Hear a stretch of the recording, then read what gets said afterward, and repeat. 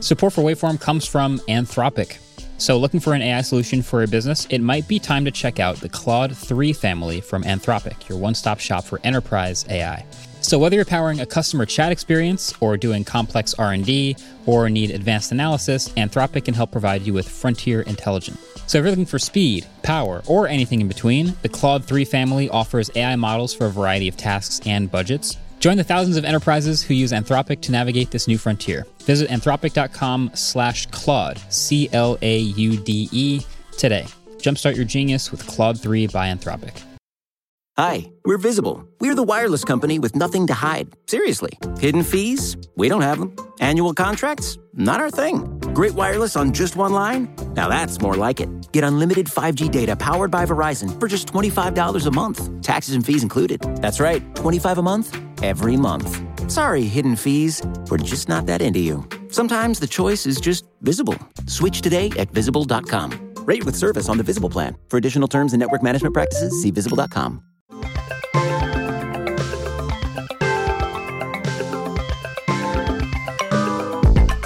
All right. What up? What's up? Welcome back to Waveform. Yep. It's a pretty breezy week, right? Pretty light week, honestly. It's Thanksgiving week. People are at home with their families. Sort of holiday type stuff. We kind of slow down a little bit. Yeah, things wind down. People Totally fair. stop releasing major news that could, I don't know, like news that could like change the fate of humanity. Oh my God, Apple is adding RCS. Nothing Chats has been deleted. Sunbird is gone. Sam Altman is fired from OpenAI. He's What? a CEO at Microsoft now? Oh, or maybe he's not. SpaceX 6 rocket exploded. Dua Lipa interviewed Tim And Cook. there's a 400-mile pole star! Oh my! Oh, guys, this is okay. I think we aged about 75 years in the last 4 days. I just want to say, this week has been. Thank you guys for making that dramatic entrance so much worth it. We planned it out and everything. It was great. I feel like this week has been the most insane week in technology for like 5 years at least. Really? That's how I feel personally. In technology? Just in technology news. It's definitely a lot of things happening at once, all of which are very dramatic. Yes. And Most a lot of of things which. that we never thought would ever happen. Interesting. Well, where do we start? There's a couple things that I literally would have put money on never happening that we could start with. Maybe the nothing Sunbird RCS thing is the Right. first thing. That's a whole experience in itself. Okay, let's start with that then. Okay. So we could go rewind a little bit to literally last week's episode when we were talking about the video that we made about Nothing trying this weird thing, being this quirky, weird company, making an app that would bring iMessage to their newest phone. Yeah, the Nothing Phone 2. And the challenges that they would have with that, and obviously the reasons why they were going to try this crazy thing. Ultimately, what they were doing was branding or skinning an existing app called Sunbird, which was in beta and wasn't really publicly available. So they're bringing it to the public. But ultimately having a number of security concerns, as I mentioned in the video. You probably don't ever want to type your Apple credentials into a third-party service ever, probably, right? But, it was an option, so it just was something that people should be aware of being available to them. No more than, 5 days after that video. It probably like 3 days even after that video. Yeah, it was very quick. Yeah, very quickly. It gets all the attention in the world, and everyone's security concerns are rightfully brought to the forefront immediately. Like almost over the top of wow, iMessage for Android, huh? That's interesting. Like nobody was talking about that anymore. It was immediately like, this is kind of a hack. You should probably never use it. By the way, I didn't log in with my own credentials. I logged in with the studio account, so that one maybe maybe not in the best situation. But either way, immediately gets talked a lot about the security, right? How many days later was it that Sunbird or Nothing Chats was removed from the Play Store over these security concerns? Yeah, pretty much immediately, security researchers started ripping it apart. Most notably from one of their competitors called Text.com. They have Texts.com, which is owned by Automatic, which also owns WordPress and Tumblr. They had a bunch of security researchers just rip it apart, and they found a lot of really big problems that Sunbird was very shady about, was hiding a lot of stuff about. Things like they were using HTTP instead of HTTPS, which is like difficult to do nowadays. Oh, how do you even get? Wow. They were storing all the media and text in like plain text in a Firebase database. Yeah. So it was really bad. I kind of picture like the Nothing team and Carl watching this unfold like, oh, yeah, it could have totally gone. We could have seen this coming a mile away. Like, this is not a great look. I feel like Nothing really should have done their due diligence here and like had their own security team, especially because Nothing put their name on it. In their video, they said, we made an iMessage on Android app, which they didn't. And then they helped bring one to market. Yeah. Basically. Yeah. So that happened. Yeah, they pulled it immediately. From the Play Store. And then as an update, Sunbird just today, Tuesday, day of recording, Sunbird also suspended their operations indefinitely until they can figure out a solution. I'm not sure that's ever going to happen because I feel like their name is pretty tainted at this point. Yeah. So we went from Nothing launching a big collab with Sunbird that would be available to everybody soon, to it being removed from the Play Store, to Sunbird no longer existing as a company. Sort of. Like they still exist, and they're just like ceasing all operations indefinitely. Cool. And I just want to point out the timeline here, right? So like we put out the Nothing Chats video on the 14th when they announced it. By the 17th, that's when they got shut down. The Nothing Chats thing got shut down. But on the 16th, the evening of November, the 16th on Thursday. Yeah. I'm just typing on my little computer. This is one of those do you remember where you were moments. Yes, it really is.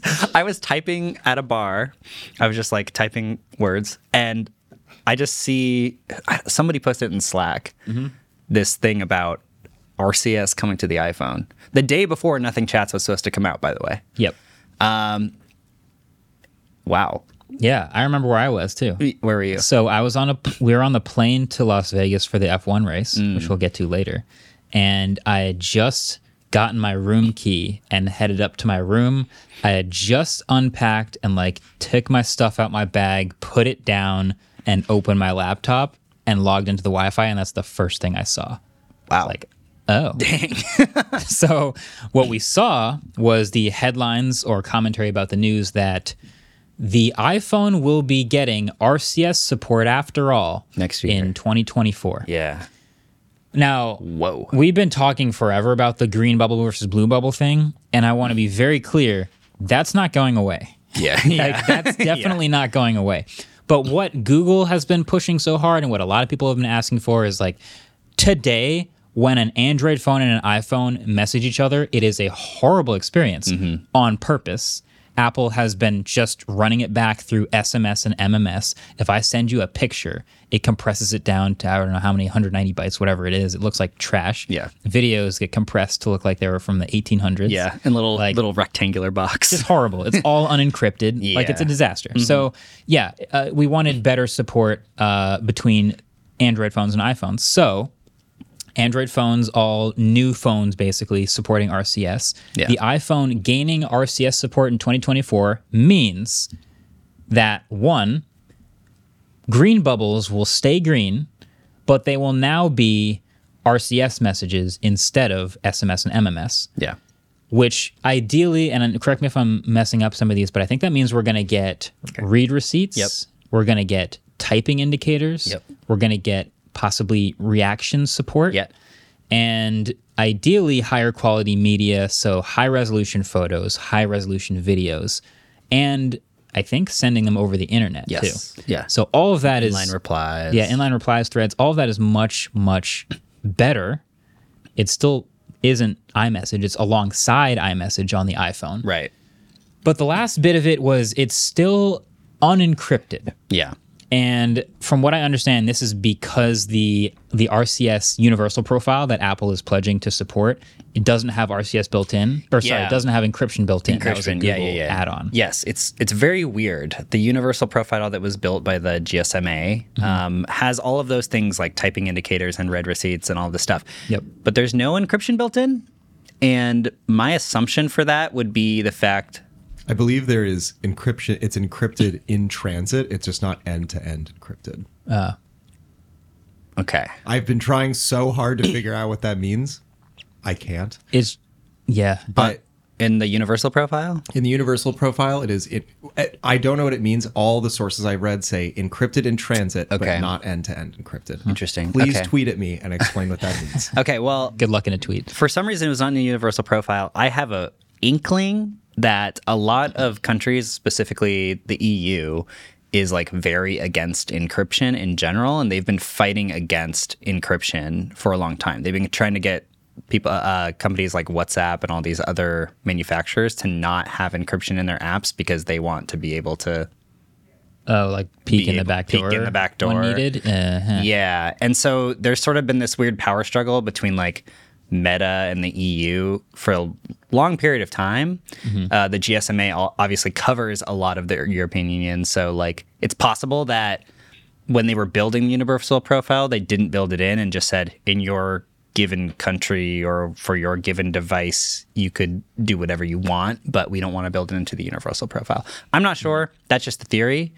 But currently, Android phones that are using Google Messages use Google's proprietary end-to-end encryption standard. Which builds in end-to-end encryption. Right. Which is why it took so long for like Google Messages to add group messages that had end-to-end encryption because they had to update their proprietary stuff. Got it. Yeah. So Apple doesn't want to use their stuff. Obviously. They don't want to use Google's thing. Yeah. So they're going to use the universal profile. I've heard that there's hopes that maybe they will be able to add on to the universal profile or maybe support encryption down the road. It would be nice. I don't think it's the top of everyone's priority list, but I do think it's still pretty important. Considering MMS and SMS to this day, totally unencrypted. So that would be nice. Yeah. But yeah, just one of those things we never thought would happen. Yeah. Just sort of an out of the blue press release. Not really too much of a statement from any of the notable Apple people. Yeah. Tim Cook said anything about it. No. He was too busy getting interviewed. A lot of people are like, nothing made Apple make this move. And no, it's not that, because the Thursday that they announced it was actually it was the last day that Apple had to make their case to the EU that they were not a core platform service for iMessage. So the EU, they issued a bunch of gatekeepers. They said these companies are gatekeepers with these apps in these types of platforms. So they had messaging platforms, they had social media, they had all this. So TikTok was on there, Google was on there for various things.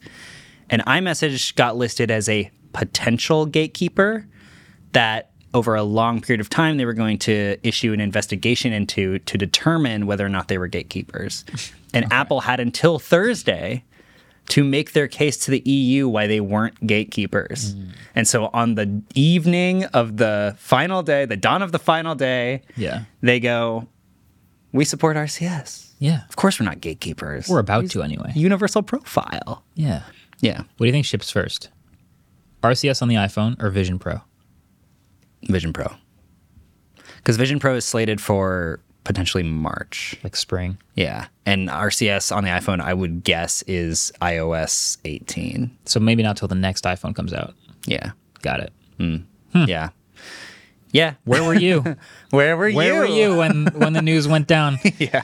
That's definitely the biggest news of the week. Yeah, it was a big deal. No, that was really interesting to me. I want to discuss real quick. Do you think that the like green bubble, blue bubble thing is going to still be a problem? That's like a conversation that people are having around this right now. Right. Like, is it still going to be this like, oh, you don't have an iPhone, you're a blue bubble? Yes.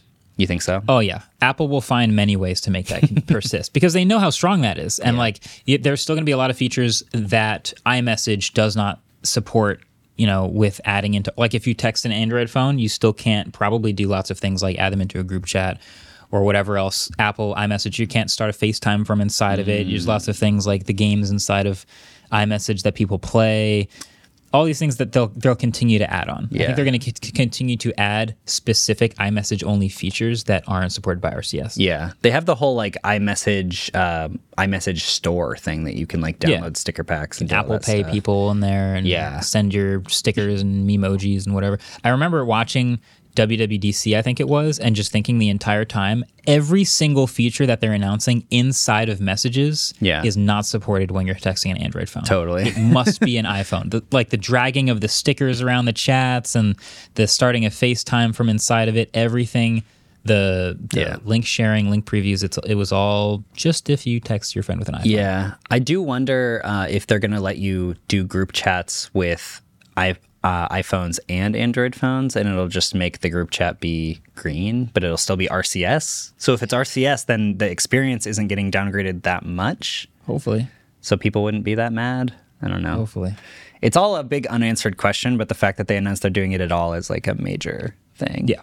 I did see a report that iOS 18 is apparently going to be like one of the biggest iOS updates they've done in recent years because the iPhone 16 is not going to be that different from the 15. That's really funny. So to sell more iPhones, they have to make the next iOS update feel big. Which is funny because your old iPhone is just going to get the software update and it'll be fine. Yeah. That's funny.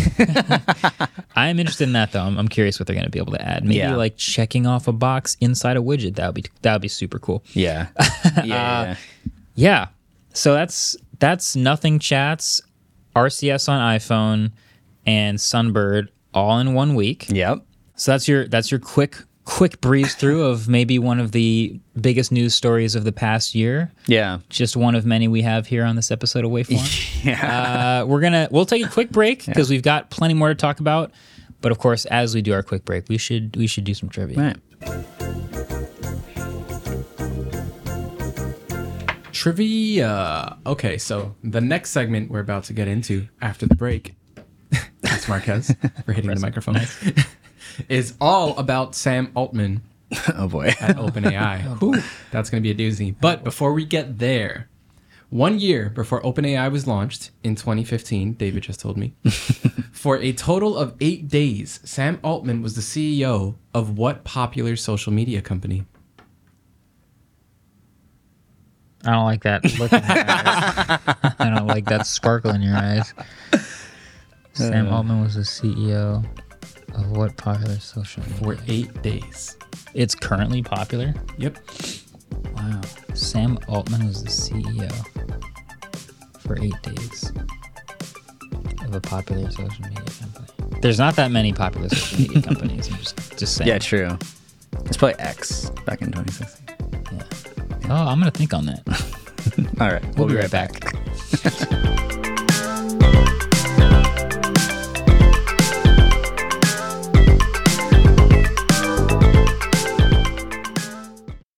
Hi, we're Visible. We're the wireless company with nothing to hide. Seriously. Hidden fees? We don't have them. Annual contracts? Not our thing. Great wireless on just one line? Now that's more like it. Get unlimited 5G data powered by Verizon for just $25 a month. Taxes and fees included. That's right, $25 a month, every month. Sorry, hidden fees. We're just not that into you. Sometimes the choice is just Visible. Switch today at Visible.com. Rate with service on the Visible plan. For additional terms and network management practices, see Visible.com.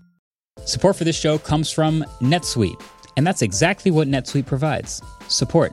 But what they really provide is support where you need it, because no one needs help where they don't need it. So NetSuite wants to provide you with products and services that are tailor-made for your business. Help where you need it. NetSuite is a top-rated cloud financial system bringing accounting, financial management, inventory, and HR into one platform and one source of truth. With NetSuite, you reduce IT costs because NetSuite lives in the cloud with no hardware required, accessible from anywhere. You cut the cost of maintaining multiple systems because you've got one unified business management suite. You improve efficiency by bringing all of your major business processes into one platform, slashing manual tasks and errors. Over 37,000 companies have already made the move, so do the math, see how you'll profit with NetSuite. By popular demand, NetSuite has extended their one-of-a-kind flexible financing program for a few more weeks, so head to netsuite.com/waveform. That's netsuite.com/waveform, netsuite.com/waveform. Welcome back, everybody. As you may have heard before, and okay, I just want to like take this quick note to say you're watching / listening to this probably on Friday. We are currently recording this on Tuesday. That's a big deal. A lot of stuff probably happened. So I really am sorry if we're out of date with this. We were trying our best. A lot happened since Friday. Yeah, so we're going to talk OpenAI, yeah, Microsoft, etc. We're going to try to go blow for blow, timeline up until now, the moment of recording. Right. Acknowledging that some stuff's probably going to happen after we record, before this video goes up, and that's fine. At least you'll be up to speed on. Maybe they'll take a Thanksgiving break and nothing will happen. No chance. No That'd be way. nice. Okay. One of the wildest, wildest meaning like most unexpected stories, kind of out of nowhere with no seeming explanation. Yeah. Still no explanation as of recording 4 p.m. Eastern time on Tuesday. So it's a weird one because I can't begin with, so how did it start? Because there's... You kind of can, because I actually went back to 2015 for this timeline. Oh, okay. Let's start there. Okay. What happened? All right. A lot of you potentially have heard of OpenAI, probably by now. You probably already know. We made a video about DALL-E, which they make, which was a text-to-image generator that kind of like got everyone excited. But then ChatGPT came out in... All of this is less than 2 years. Less than 1 year for ChatGPT. ChatGPT came out 1 year ago, November 2022. Yeah. Insane. So ChatGPT came out in 2022, and that kind of blew the lid off of this whole like AI revolution. Just everyone talking about AI every single week, advancements being made, everything. Transformers, what ChatGPT is based on, have been around since 2017, but OpenAI was the first company that kind of like took the lid off of what they could do and really showed people what these models were like to play with. So since 2017, I'm just setting the stage, by the way. Since 2017, Microsoft invested a 49% stake in OpenAI, which gave it the ability to have a lot of cloud credits with Microsoft Azure, because they need these server farms to run their models on, right? To me, it felt like we're too big and they're too big to straight up acquire OpenAI. Possibly regulations would not let that go through. But we're going to act a lot like we would have if we did acquire OpenAI, meaning they're very close partners. Yeah. They work together on new products, new announcements, new features. They give each other exclusive access to things. Yeah. Microsoft and OpenAI are like pretty... They're very tightly bonded. There's actually an org chart on the OpenAI website, and it shows Microsoft as like a minority investor in the org chart. Sure. Yeah. So they invested for a 49% stake, which was effectively just like a $10 to $11 billion investment, mostly in Azure cloud credits, which means they didn't give them cash. And when you say that they kind of get to own OpenAI they get to do that without actually giving them cash. Imagine like walking into a Best Buy, and if they gave you enough gift cards, you would just own the Best Buy.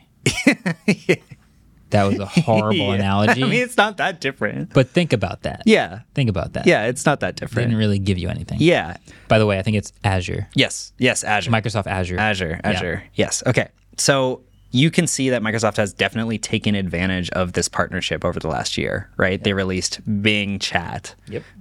We've made so many videos around like why Microsoft has so much to gain, so little to lose versus Google.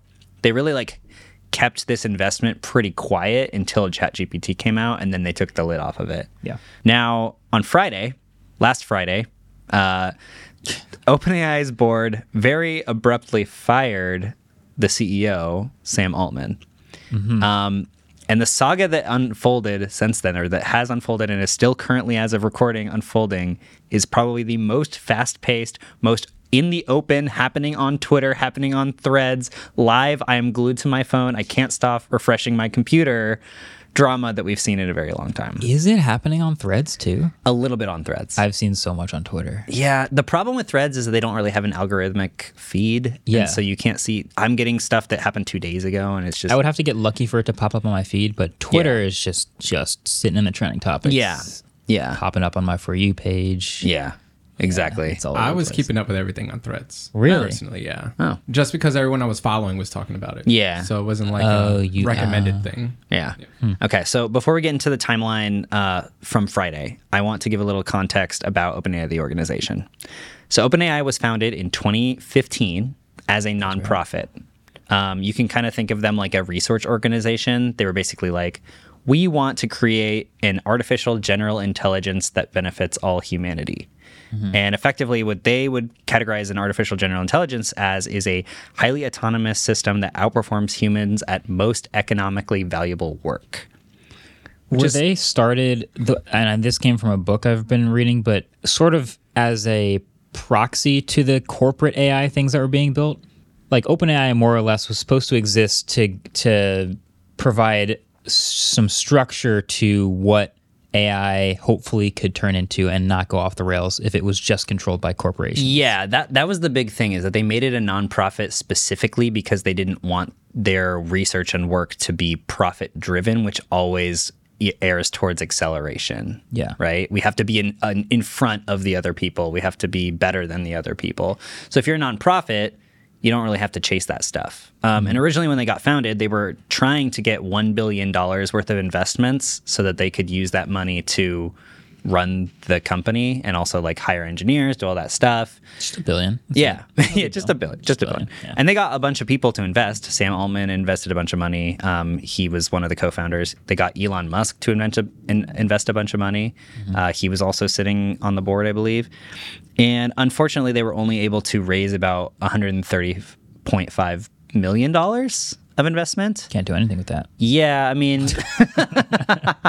Can't run a company with that. Yeah, it worked for a little bit, but it doesn't really last in the long run, right? So in 2019, they kind of realized like, oh God, like we need to figure out how to make money to run this company.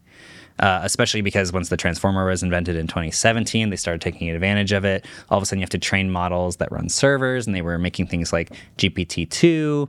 And they had this, it was called the OpenAI 5. This is actually how I heard about it back in, I think, like 2016, 2017. It was a Dota 2 bot, which is the only video game that I play, that they trained with unsupervised learning, which is just like throwing the game in a sandbox and letting the AI learn how to play it with team coordination. And they trained it to compete against the best players of Dota 2 in the world. And it won a bunch of times until they figured out how to beat them. Damn.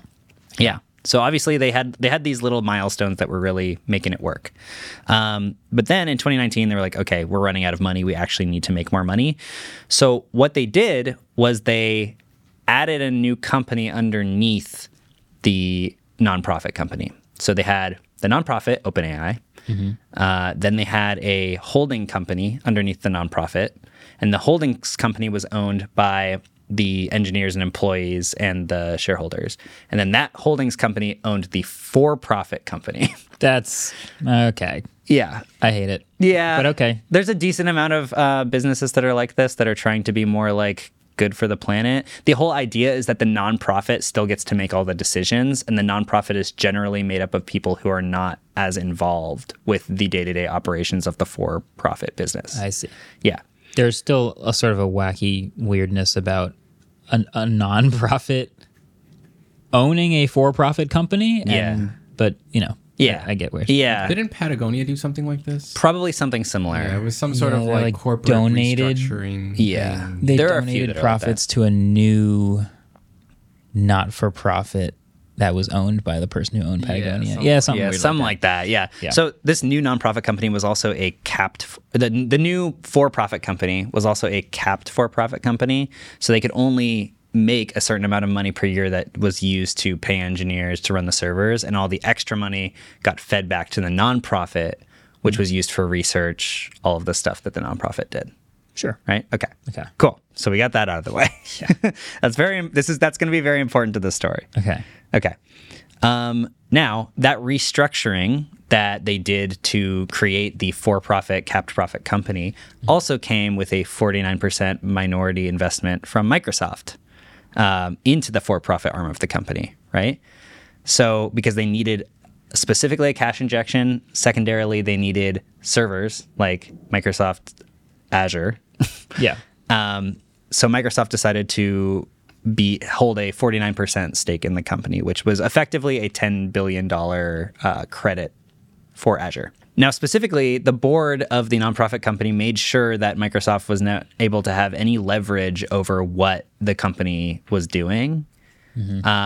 Specifically, the nonprofit arm of the company. If you go on their website and look at their structure, it says Microsoft intentionally does not hold a board seat. Microsoft is not able to control what the for-profit company does. all of this stuff. They were Look, we don't own them. I swear we don't own them. Yeah. The nonprofit was like, we're going to continue on our mission, and we need to make sure that Microsoft, a for-profit company, does not like alter our mission in a bunch of ways. But then you guys probably saw Bing Chat launched, which spurred this entire AI race with Bard and Google Search Generative Experiences. But Microsoft's been adding GPT capabilities to literally everything. Oh, yeah. We got Copilot, we got Bing Chat, we got Microsoft 365, got all these AI integrations. So yeah, like you said, it's like we don't own them, but we kind of, yeah. We're not exclusive, but like it's going pretty good. Yeah, they're able to leverage and control a lot of the for-profit wing. Yeah. Anyway, this all really took off since last November when ChatGPT got released. But since then, they have moved to a paid model, GPT Plus, which gives people access to GPT-4, which is their latest model. Yep. Then DALL-E 3 came, which was like the newest version of their text-to-image generator. All of this stuff, and people started building on top of GPT-4, and the entirety of Silicon Valley suddenly had a bunch of AI startups, which were really just GPT-4 wrappers. Yeah. Which really felt very confusing to me.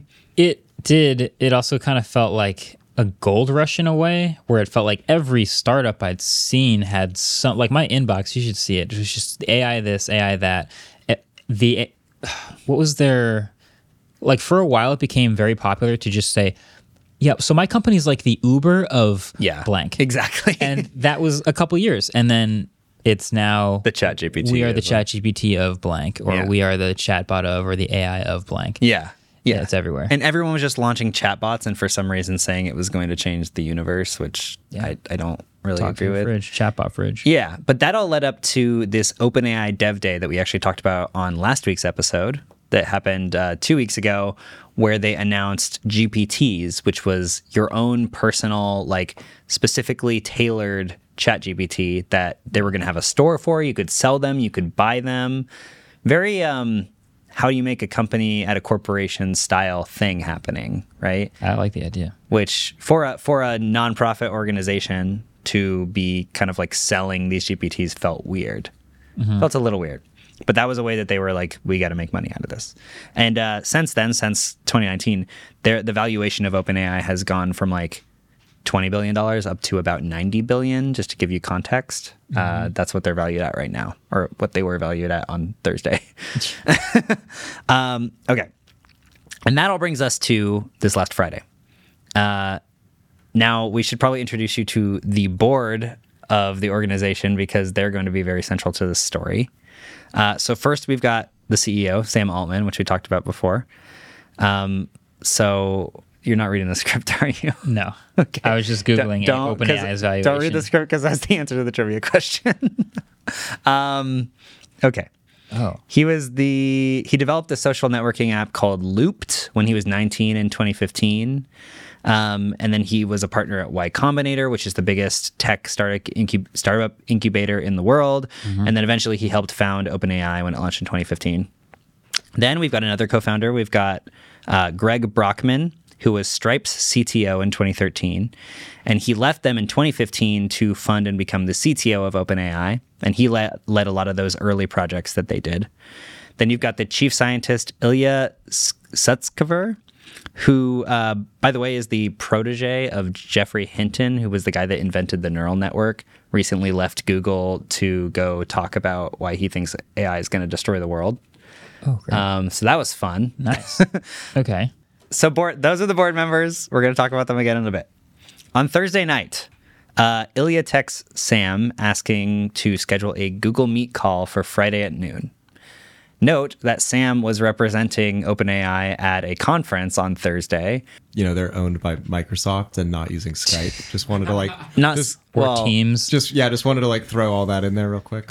People are making this joke and they're saying it's hilarious. However, the call was coming from the nonprofit arm of OpenAI, and the nonprofit does not have an investment by Microsoft. Excellent point, David. Thank you. So they use the better one. Yeah. Yeah. Got it. Yeah, people are making all these jokes on Twitter like, please just never answer a Google Meet call ever again.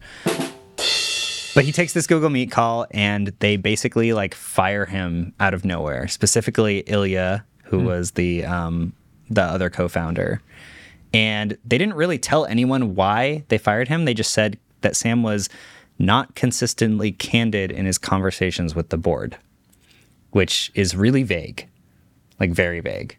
Yeah. And everyone just starts wildly speculating as to what the heck happened, right? Including us in the Slack. Including us in the Slack. Immediately after Sam's call, Greg Brockman, who was also on the board, and the other co-founder that was not Ilya, got a Google Meet call as well. Answered it. Probably shouldn't have answered it after the first one happened. He didn't get fired, but he got removed from his board seat, and they demoted him in the company, but said he was going to stay in the company. And like they called him as they issued a press release saying he was staying at the company. He immediately tweets out, "No, I'm not staying at this company if you're just going to randomly do this to me."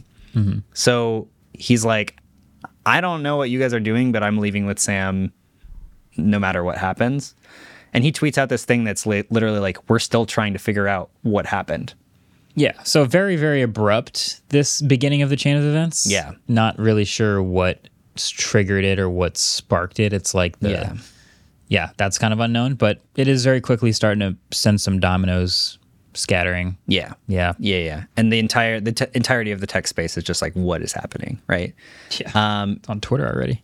And then Ilya called for an all-hands meeting Friday afternoon where he defended the ousting and said that it was necessary to protect OpenAI's mission of making AI beneficial to humanity. So it's kind of vague. Yeah, those breadcrumbs lead you to believe, like, okay, I assume that the rest of the board thought that maybe Sam and Greg were doing things that were more commercially driven, right?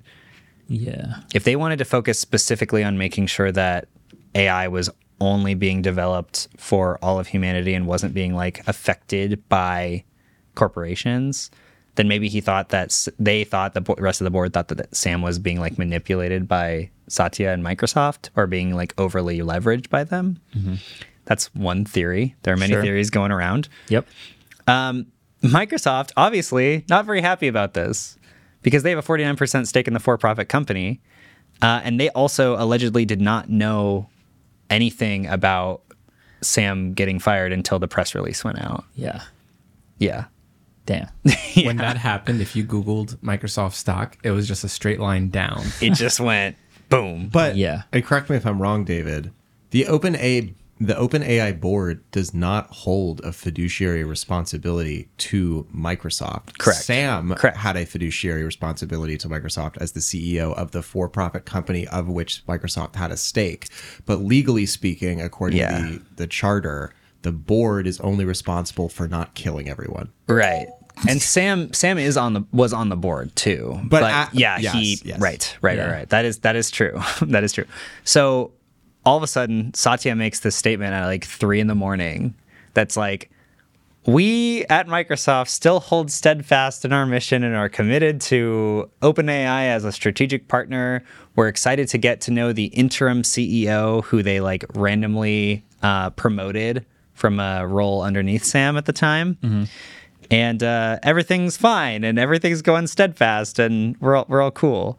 Was this a weekend tweet to save the markets or? Yes, it was like, I have to put this out before the markets open on Monday. Yeah. Because otherwise our stock is going to just totally die. Yeah.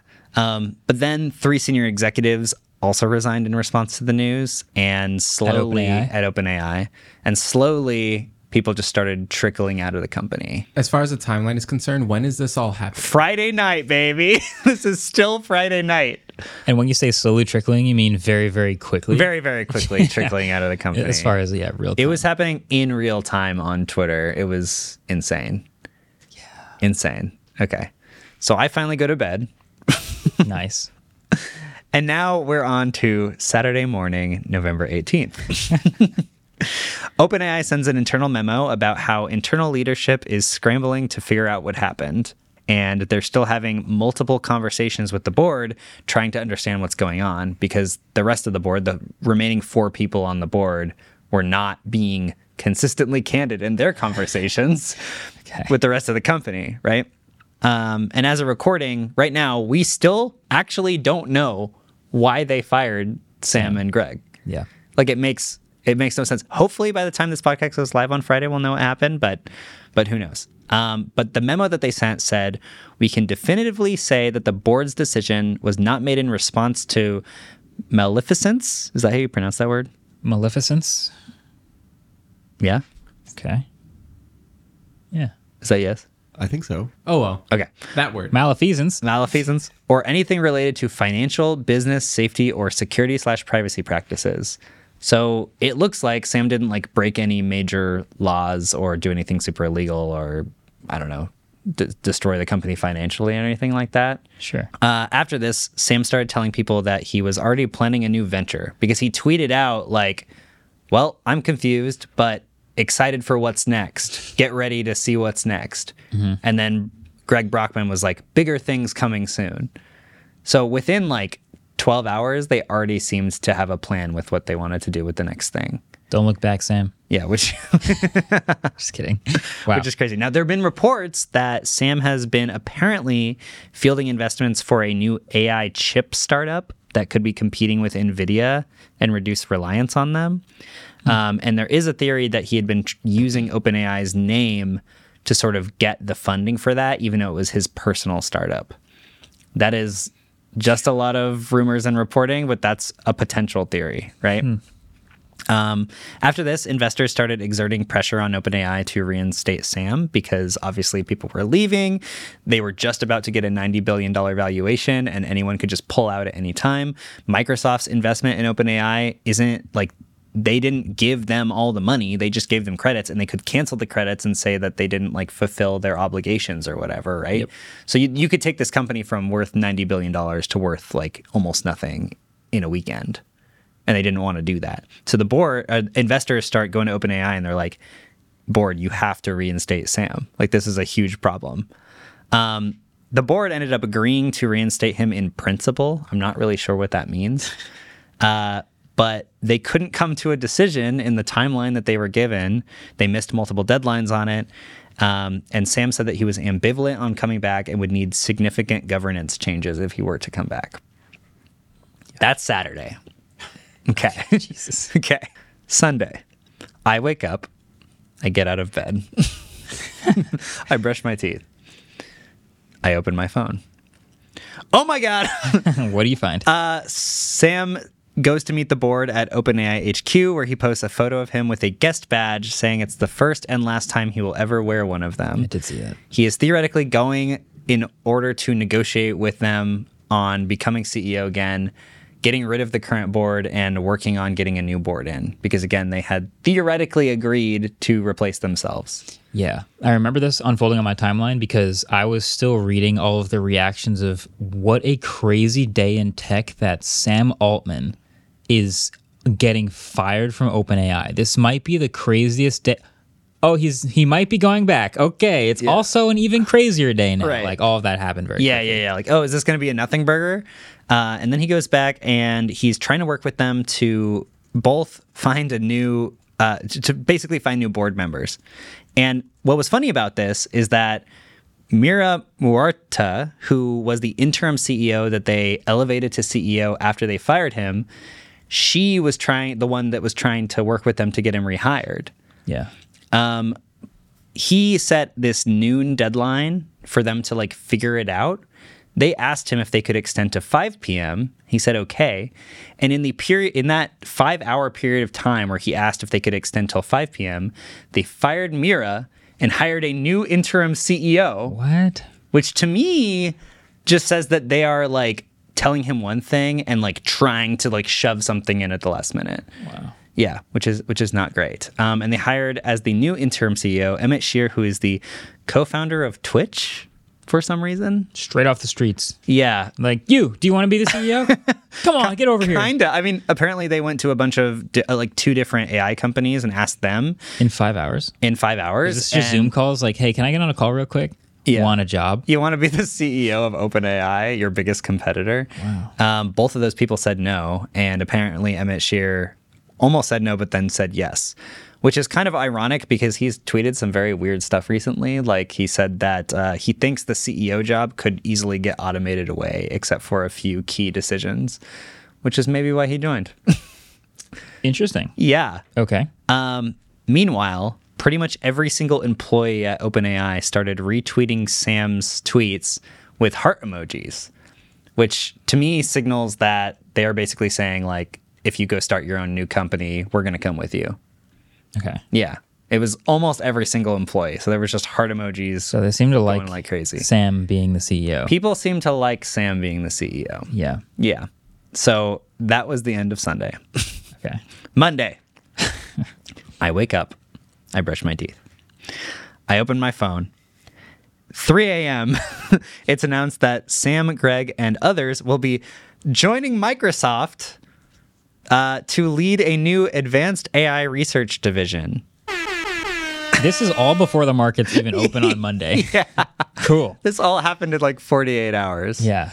Jeez. So, and then Satya effectively says any other OpenAI employees that want to go to Microsoft can come too, which is hilarious. There were Microsoft employees that were tweeting like these memes out being like, I thought we didn't have headcount. And now 770 employees are going to come to Microsoft. This is also really funny just in the context of you probably can't acquire OpenAI, but if they all leave at once and you hire all of them, technically you didn't acquire them. You didn't acquire them. But that's pretty good for Microsoft. Loophole. That would be, yeah, it would be insane for Microsoft. They get the company for free. They already have all the Azure servers. Like they had already been working with them so closely that it would probably be pretty easy for them to get back to normal, right? Which seems great, except it's not great that Microsoft, already a giant tech juggernaut, would now just own effectively the biggest like AI an amoeba company in the world. Just absorbs a whole bunch of people. I got Activision Blizzard. Now I'm going for OpenAI. Now I'm coming for you. Yeah, it was a whole situation. Very crazy. Yeah, like we said, like OpenAI was about to be valued at $87 billion, and Microsoft just effectively got them for free, which is insane. That would be the biggest Satya, you dog. deal You ever. dog. Satya, you dog. Yeah, and after Satya said this, the stock price went to the moon. Oh. So at first it dipped when Sam said he got fired, and then Satya was like, "We hired Sam," and it was like, whoop. Wow. Yeah, Sam Altman moves markets. $87 billion. But then a little bit later on Monday, Ilya, the board member that kind of fired Sam, tweeted out that he deeply regretted his participation in the board's actions, and he's doing everything that he can to reunite the company, which is crazy because a lot of people were speculating that he was the one that convinced the board to fire Sam in the first place, considering Jeffrey Hinton, his person that he trained under, was the one that is the most worried about evil AI taking over. And the biggest theory going around is that Ilya was so concerned about the acceleration through corporate means that he didn't feel like the nonprofit part of OpenAI, which was supposed to be the main part of the company, had any governance anymore.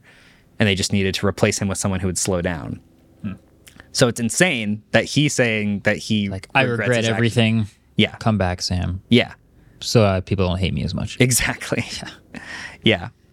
So then in the morning on Monday, this letter comes out with 505 of OpenAI's roughly 770 employees saying that they will resign if Sam and Greg are not reinstated and the board is ousted. By 5 p.m., that number was up to 738 employees out of the 770. Over 98%. And I would guess that the remaining 30 employees were probably just on vacation. That'd be my guess.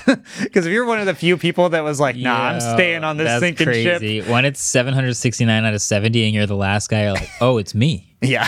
Oh, You're dancing on the Titanic. that's wild. Yeah. But plot twist for the HBO drama that's about to come out in a couple of years from this. Seriously. Ilya's name was also on this letter. Okay, that's just confusing. That's just confusing. What is So, guy who fired Sam says, we demand Sam back? That's okay. All right. We both demand Sam back, and we demand that I am fired and replaced. Yeah, so that's really committing to the I regret this. Yeah. Really committing. Hardcore committing to that. Wow. But like, isn't Sam a Microsoft employee now? Like, didn't Satya just say that he was going to hire Sam? Like, he put out this statement, and now everyone's saying come back. And then last night, Monday night, Satya went on multiple interviews on like CNBC and on Kara Swisher's On podcast, and they were all like, well, like, isn't Sam a Microsoft employee now? And Satya's just like, whatever Sam wants to do, he can do. It's totally up to him. If he wants to come join us, I'm cool with that. If he wants to go back to OpenAI, I'm cool with that. I'll support him no matter what. That sounds like we sent him something he hasn't signed yet, so I can't say he's an employee yet. So, but come on, Sam. Yeah, he's fielding his options clearly. For sure. But it's just insane that the CEO of Microsoft like put out statements being like, they now work for us. We are starting a new experimental AI division. And that was just kind of I don't know, maybe.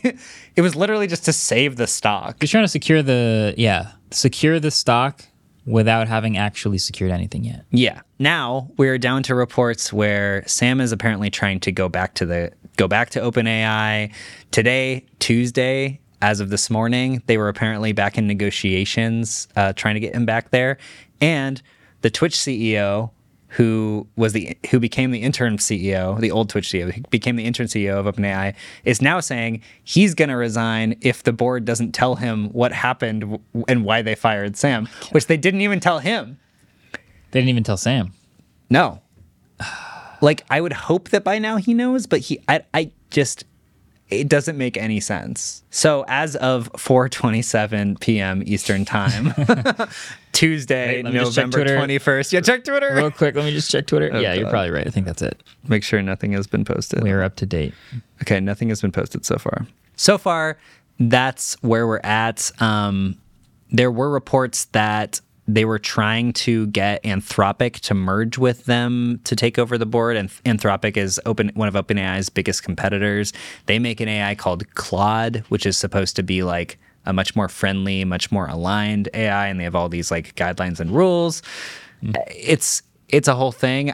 There are two potential outcomes that happen. Either Sam comes back as CEO, the board gets completely replaced, and we are looking at a very, very different OpenAI, even with the nonprofit board that probably doesn't care as much about making sure that AI doesn't take over humanity. So that's where we're at currently. So either Sam goes back and we have a very different company, or he doesn't go back and the entirety of OpenAI goes to Microsoft, and the actual OpenAI turns into a pile of dust. Okay. If you had to make a prediction, which is such a silly thing to do because you're going to know before this even goes live, but what would you quickly think is actually going to happen? I think that the board is going to cave because each individual member of the board, like, their reputation is on the line. There's 3 of them that are making this decision because Ilya caved. And the entire company seems to disagree with the board. The entire company disagrees with them, and I don't think those 3 people are ever going to have a job anywhere ever again. Yeah, fair. If they allow that to happen. Mm-hmm.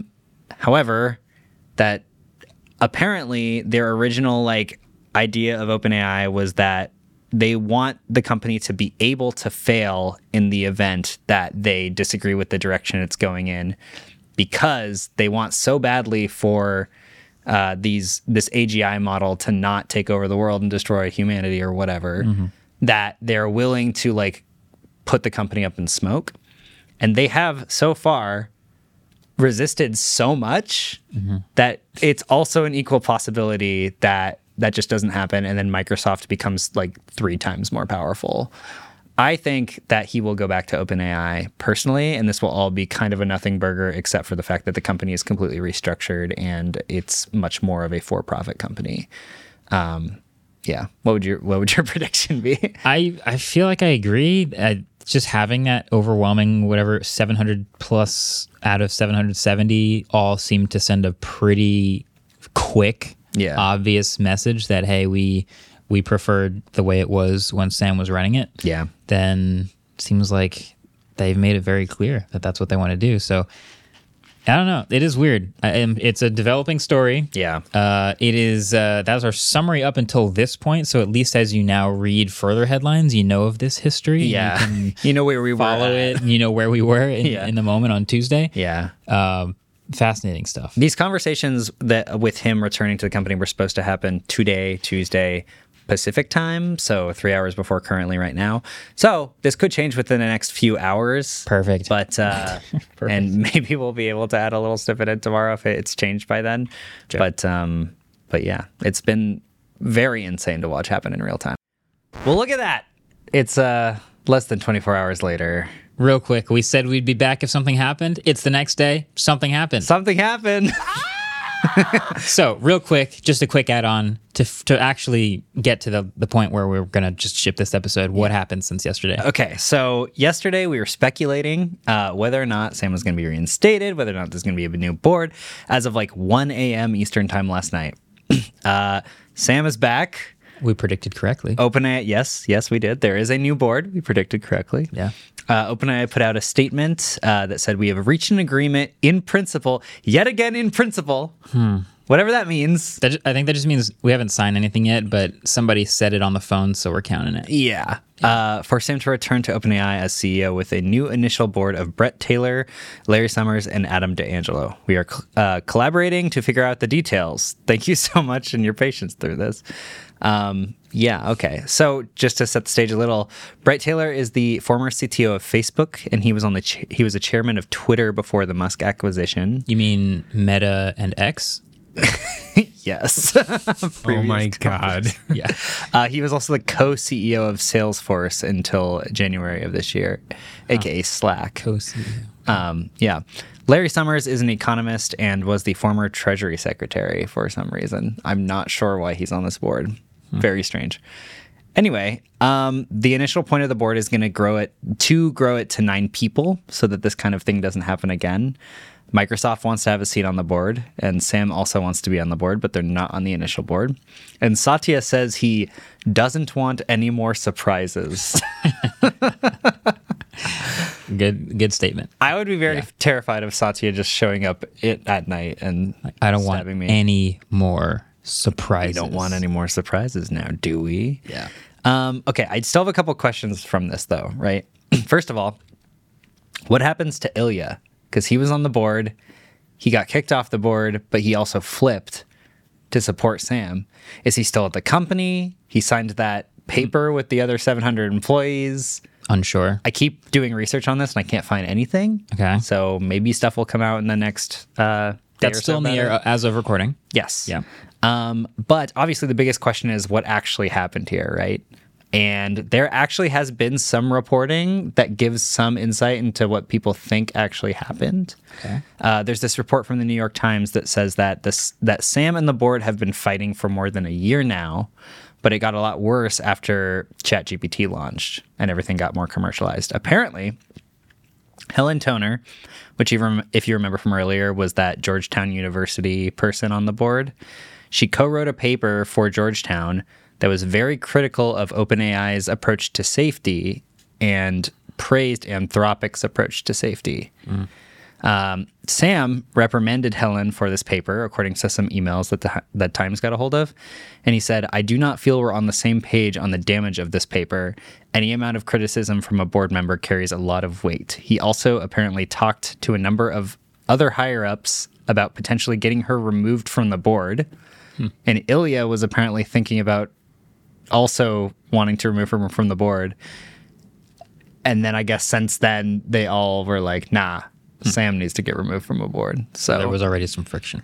Huh. Yeah. So there also used to be 3 more members of the board, but those positions never got filled. It just seems like a lot of small things that kind of led to a crazy weekend. Got it. Yeah. Okay. Yeah. Well, now we know. Now we know. Now we know what we know. We don't know what we don't know, but we know what we know. So if you didn't know, now you know. But if we don't know, then you also don't know. So that's true, unless you went on the internet. Yeah. Okay. That's the end of the interjection. Hopefully, not too much else. Yeah, that's up until 3:10 p.m. Wednesday, November 21st. If things changed, I'm sorry. Ship it. All right. Believe it or not, it's not the only thing that happened this week. There are some other things that we're still going to talk about right after the break. So let's do trivia. Dua Lipa interviewed Tim Cook? She did. They talked about Vision Pro. She seemed very impressed. For some reason, I knew you were hoping to feel know very happy. what Dua Lipa thought of Vision Pro. So She got to try it? no. Oh. No, Really? To try it. They just talked about it? Talked about it. That's dumb. It's a podcast, you know. Really? Wow. All right. Trivia. Also, more news that's broken while we're recording this podcast even. No. Binance's CZ Yeah. is pleading guilty. Doesn't really deserve a full news section because if you didn't see that coming, I don't know what sort of news you're paying attention to. But now, Trivia. so continuing with our Sam Altman trivia this week. Oh no. Here we go. While building his first app, Looped, Sam Altman reportedly worked so hard that he got what old-timey disease? Oh, I know this. That's crazy. A, You know this? gangrene. gonna write B, scurvy. C, consumption. Or D, typhus. Okay. I have a guess. Okay. Wait, why do you know that? I must have recently read this, I guess. Huh. Or yeah. All right. Weird. We'll figure it out after the break. We will.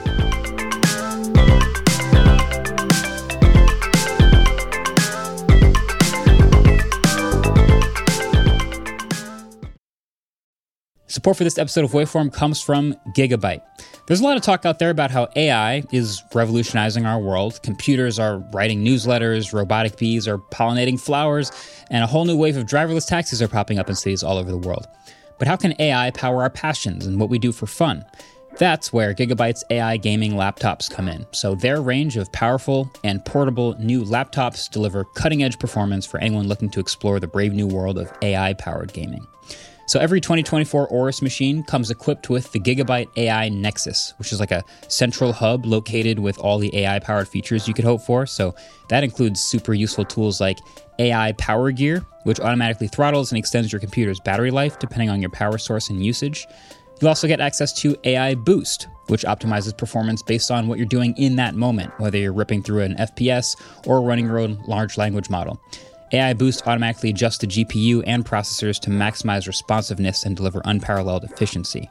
Lastly, AI Generator includes various generative AI apps for quick startup, and all 2024 Gigabyte models seamlessly integrate with tools like OpenAI and Microsoft's Copilot AI chatbot. But the Aorus 16X and the Gigabyte G6X take it to the next level with a dedicated Copilot key, allowing users to swiftly tap into productivity and generative AI capabilities. I also keep hearing AI is going to change a lot in the gaming world. Andrew, can you think of anything about that? Not just optimization, like you said, but like more personal optimization I could see happening where like maybe you're playing a competitive game like Valorant and you want higher FPS and lower resolution. Like you're okay versus like The Witcher where you might want 4K crispy resolution and like a lower frame rate. I think finding that between your computer specs and what you want might help out a lot. Nice. So all of the models that I've been talking about are available right now at aorus.com/laptops/gigabyte-AI. So that's aorus.com/laptops/gigabyte-AI. Gigabyte. Team up, fight on. Support for this show comes from Sylvan Learning. As a parent, you want your child to have every opportunity. But giving them the tools they need to tackle every challenge, that takes a team. Now more than ever, educational support tailored exactly to what your child needs can make all the difference.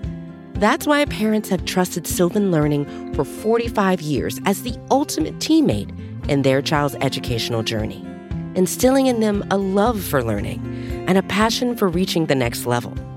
And Sylvan's Insight Assessment can identify gaps in learning and areas that could be of concern for your child.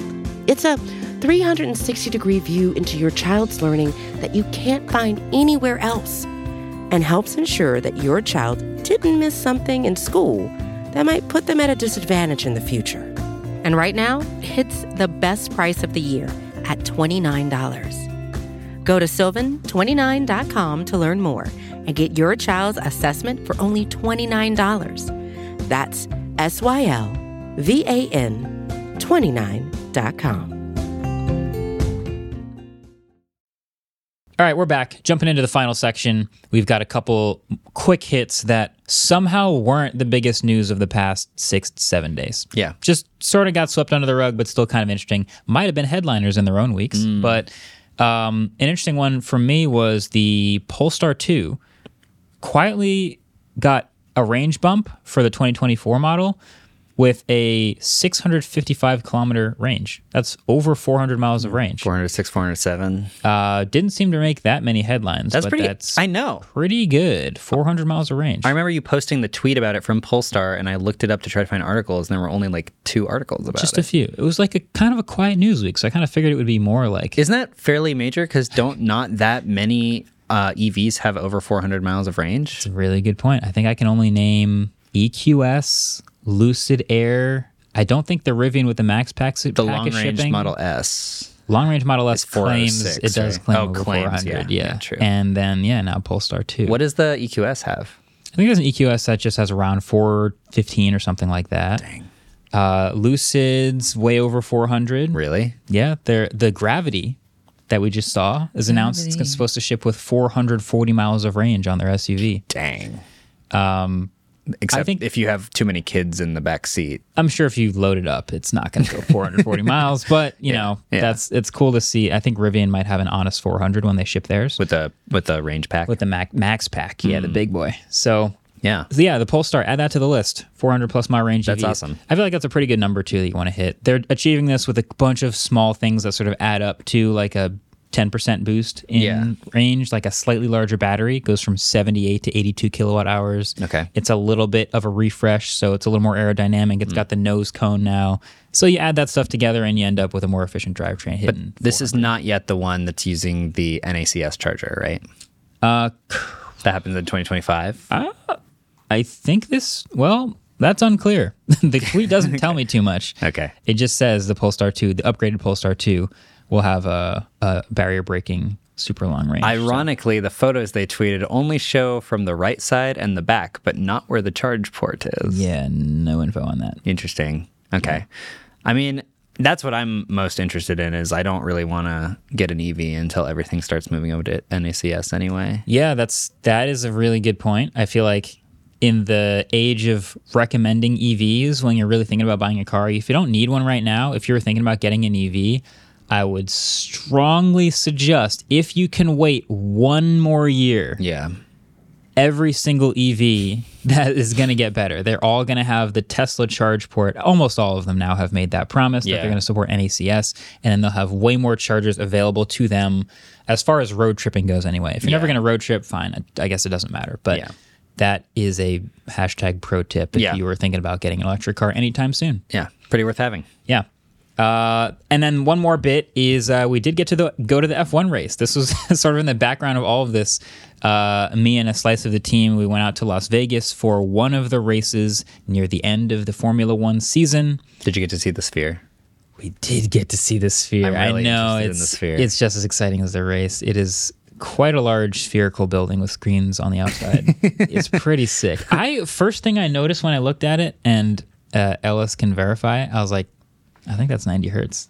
Oh, really? I think it's 90 hertz. Wow. But it's hard to say, like, what is a 90 hertz thing at that scale? Like, it's it's an LED wall, basically, like, stitched together. Like, I think animations moving across the sphere looked very smooth, like they were 90 hertz, but I don't know if they're refreshing at 90 hertz. We only want one thing, and it's disgusting to see the LA Sphere.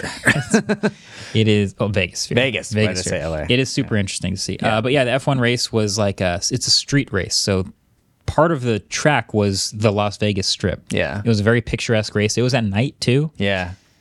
But the one thing that's going to stick with me is just how much louder and more like Exhilarating. visceral it is in person. I was thinking than a broadcast because I saw all your Instagram stories, and you were just like, "This is so insane. It's much more insane than through your phone." And I was watching it through my phone, and I was like, "That doesn't seem that crazy." Yeah, dude. This is my pet peeve with car videos online is none of them can actually give you the feeling of what the car sounds and feels like. Yeah. I've seen a lot of really good videos of like miking up the car, and it just peaks every time. You can't actually feel the vibrations, the difference between like the sub bass, like the super low rumbles versus like the sound of the pitch when you accelerate. Like none of that comes through on video. The bass that is your chest cavity. Yeah. Yeah. The loudest video I've ever taken in my life is when all of those cars lined up for the beginning of the race, 20 cars in a row, all at once, light turns green,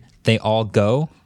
I think it probably hit 115 decibels or something like that on my watch, and it on my phone it just sounds like a normal like F1 car passing by. It doesn't sound that crazy. It was chest rattlingly loud. So did you have to wear earplugs? I should have. Earplugs. I should have. Look what Apple's done to my vernacular.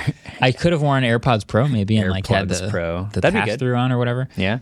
No, they gave us earplugs. I didn't wear them. I wanted to experience it with all of my all of my being. Yeah. I would have regretted it. No, it was awesome. Are you a fan now? I honestly, yeah.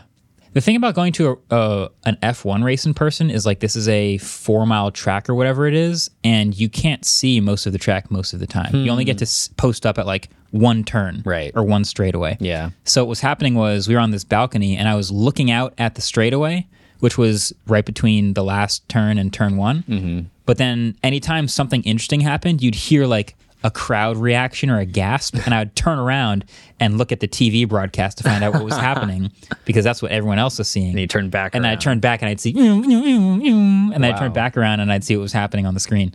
So it was one of those. How long is one lap? Literally 90 seconds. Whoa.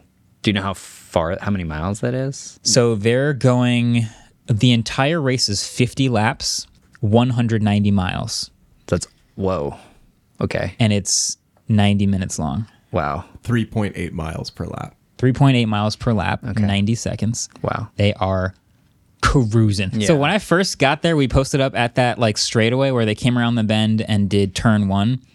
And I was looking at the guys, I was like, how fast do you think they're going down there? We were like, maybe 110. I think they might be going 90, maybe 100 miles an hour around this turn. Think about that. 100 to 110 miles an hour around the curve. No. And then we turned around and looked at the broadcast, and they have like the cameras on the cars and the live speed readouts. Yeah.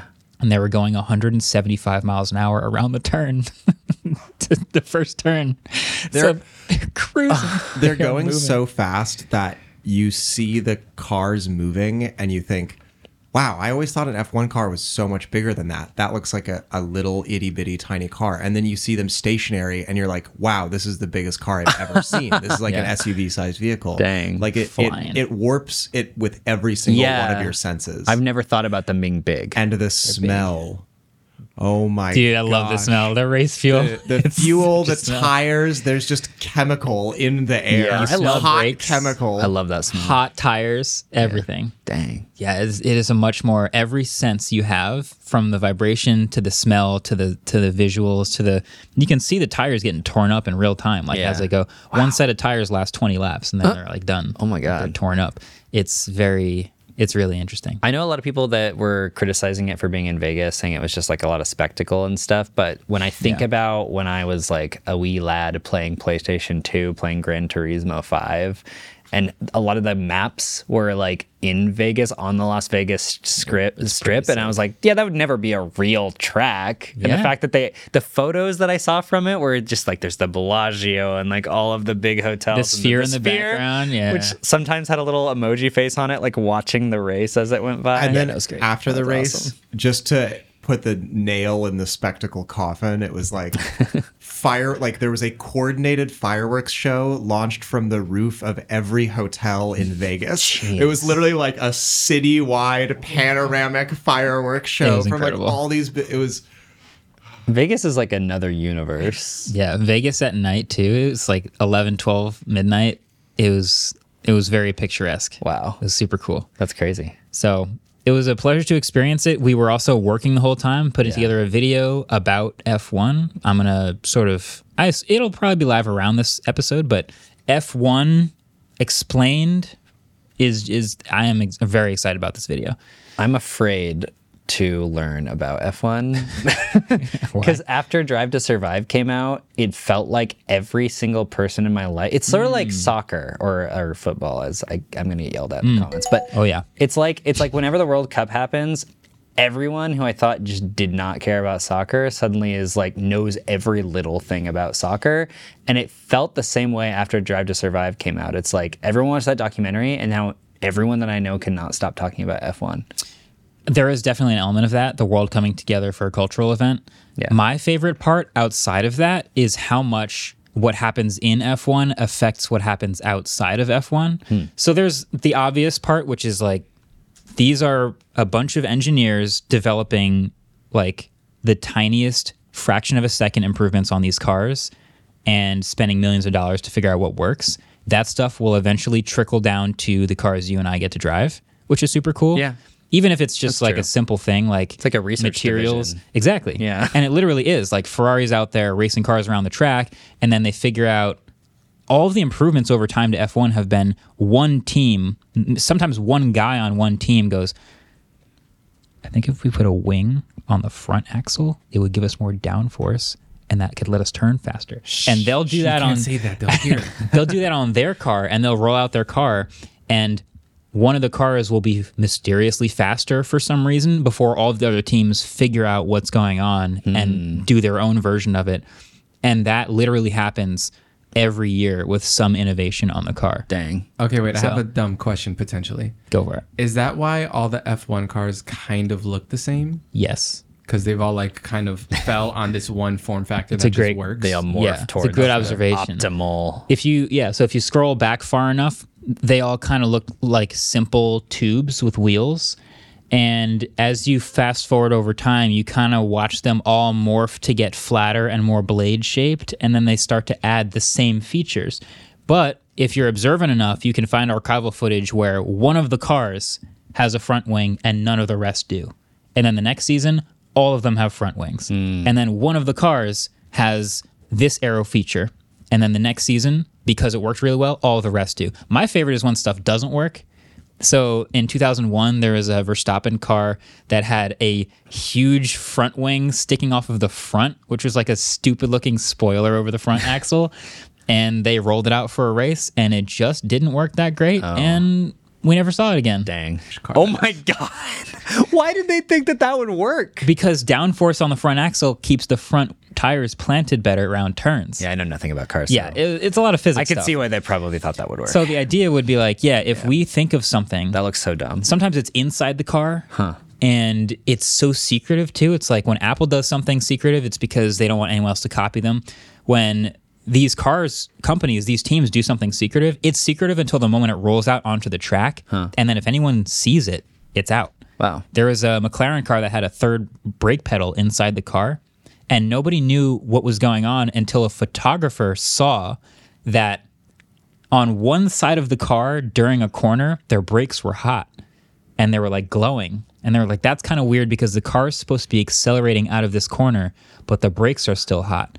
What is going on? What? It's because this was a track that mostly turned left. Whoa. And so they added a brake pedal in the McLaren that would brake just the left side tires while they were turning, so you could accelerate a little while still braking the inside wheels, which let you turn faster. That is genius. It was insane, and no one could tell how they did it until someone I forgot the story, but someone figured out there was a McLaren car got left out after a race, and some guy took a picture of the inside of it and saw an extra pedal and was like, "We got to do that." You're making me interested in this. So like, you can do whatever you want to your car, basically. There are rules, but within the rules, you must Dang, so it's more of an engineering competition. It is exactly what that is, yeah. God dang it. Yeah, it's super cool.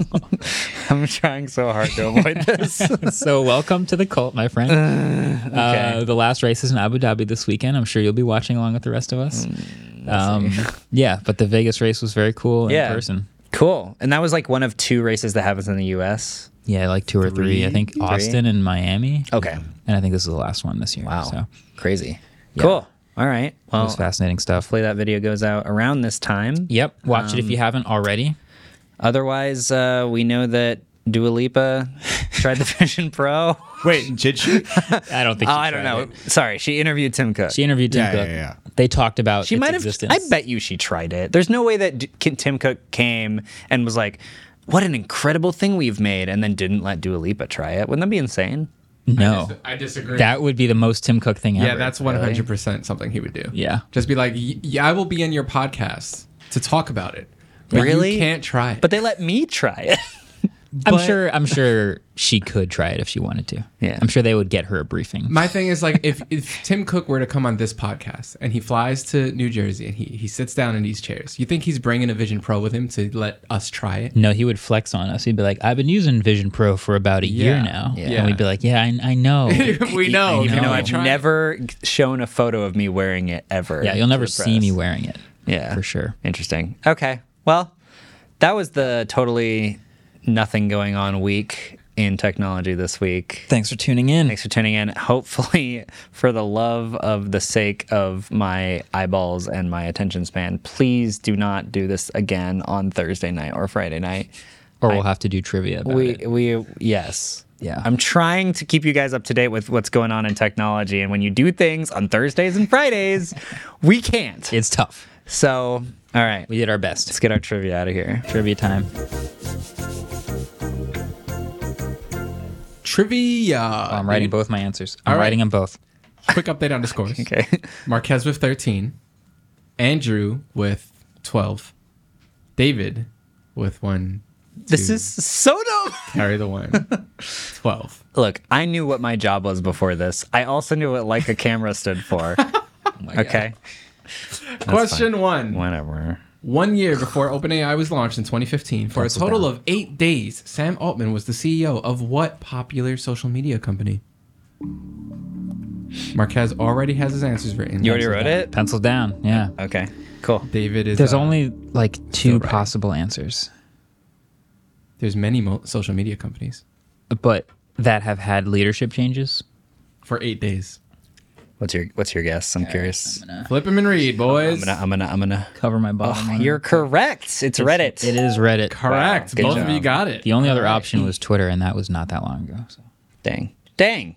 I was hoping I'd slide ahead on this one. He also instated Steve Huffman after him. He did, So, which was another fun fact. yeah. All right, continuing the Sam Altman party bus, train, caboose, airplane. While building his first F1 car. app, F1 car.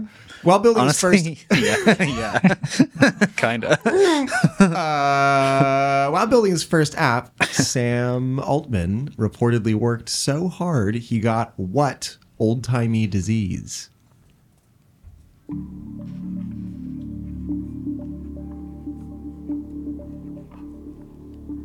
Marquez has already written his answer. David just put the pen down. Yeah, I did. Wait, I forgot. Sorry, I forgot I made multiple choice for this. You one. did. Do you need it? It's was A, gangrene. okay. B, scurvy. C, consumption. Or D, typhus. What is consumption? Consumption is an old-timey word for tuberculosis. It's Oh. like what they used to call tuberculosis. Yeah. Scurvy. Scurvy. Both correct. Nice. Sam Altman suffered from scurvy. When you asked that question, for some reason, I just knew it, Yeah. but I don't remember reading it. That's exactly how I felt. I Really? don't know where I learned that. Wow, in the depths Why of do we my both know brain. that? Did you just like whisper it to us one time? He leaned in and whispered. I had scurvy once. When was the last time you guys used ChatGPT? Today. I put Marquez's F1 script in ChatGPT and I asked if it was accurate. Damn. What did it say? It just said like, here, I can read you what it said actually. That's hilarious. Yeah. I was going to say that's how he implanted somehow this knowledge into your brains, but this story is way I actually asked it for an F1 script, and that's what it spit out. So it should be good. Okay. Yeah, I said, is there anything incorrect in this script? And then I just posted Marquez's entire script. And it said, the script you provided appears to be a detailed and enthusiastic introduction to Formula One, Nice. likely intended for a video format. Yeah. It covers a wide range of topics, including the sport's history, technical aspects, rules, and personal experiences with the sport. Wow. Without specific content on the accuracy, requirements, or the intended audience, here are some general observations. 1. It is very comprehensive. The script does an excellent job of covering various aspects, inclling the technical side, the history, rules, etc. Chat. I like this one. Sponsorship integration. The mention of is smoothly integrated, linking their specific industry standard focus to F1's emphasis on safety and technology. This kind of integration is effective for sponsored content. Personal narration style. The script is written in a personal and relatable style, which is engaging for viewers. It narrates personal experiences, opinions, and makes it more engaging than a straightforward factual presentation. This is wild. I know. ChatGPT. It didn't answer your question at all. No. But it's very nice to me. It has eight of these pillars, and then at the end it says, in summary, the script is well constructed for an informative and engaging video on Formula One, especially for viewers who have a basic understanding of the sport and are interested in learning more. The integration of personal experiences and the explanation of technical aspects are particularly strong points. I'll take it. I don't think any of us in the studio could have given Marquez a better compliment. Yeah. He's blushing right I'm now. blushing over here. It also says that you had very good engagement and pacing. It said accuracy without cross-referencing every fact. The script seems very accurate. Okay, good. Okay, perfect. You know what? Let's end it at that. That's perfect. That's all I need to hear. ChatGPT has officially endorsed this video. So go ahead and watch it when it comes out. Hopefully it's out soon. Hopefully it's not hallucinating. Yeah, hopefully it's totally right. Yeah. And that's an F1 car. Anyway, that'll be it for now. That'll be it. Hopefully no other news comes out. Thanks for watching.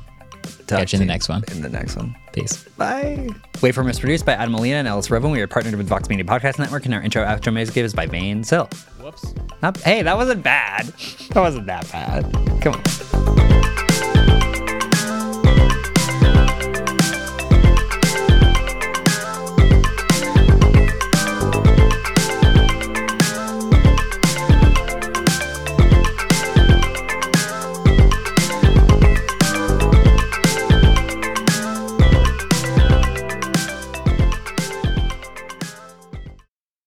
Did Dua Lipa get to try the Vision Pro? No.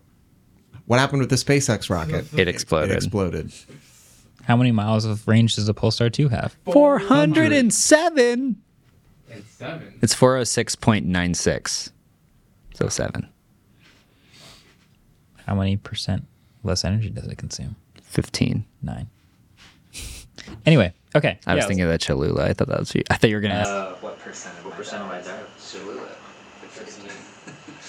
Hi, we're Visible. We're the wireless company with nothing to hide. Seriously. Hidden fees? We don't have them. Annual contracts? Not our thing. Great wireless on just one line? Now that's more like it. Get unlimited 5G data powered by Verizon for just $25 a month. Taxes and fees included. That's right, $25 a month, every month. Sorry, hidden fees. We're just not that into you. Sometimes the choice is just Visible.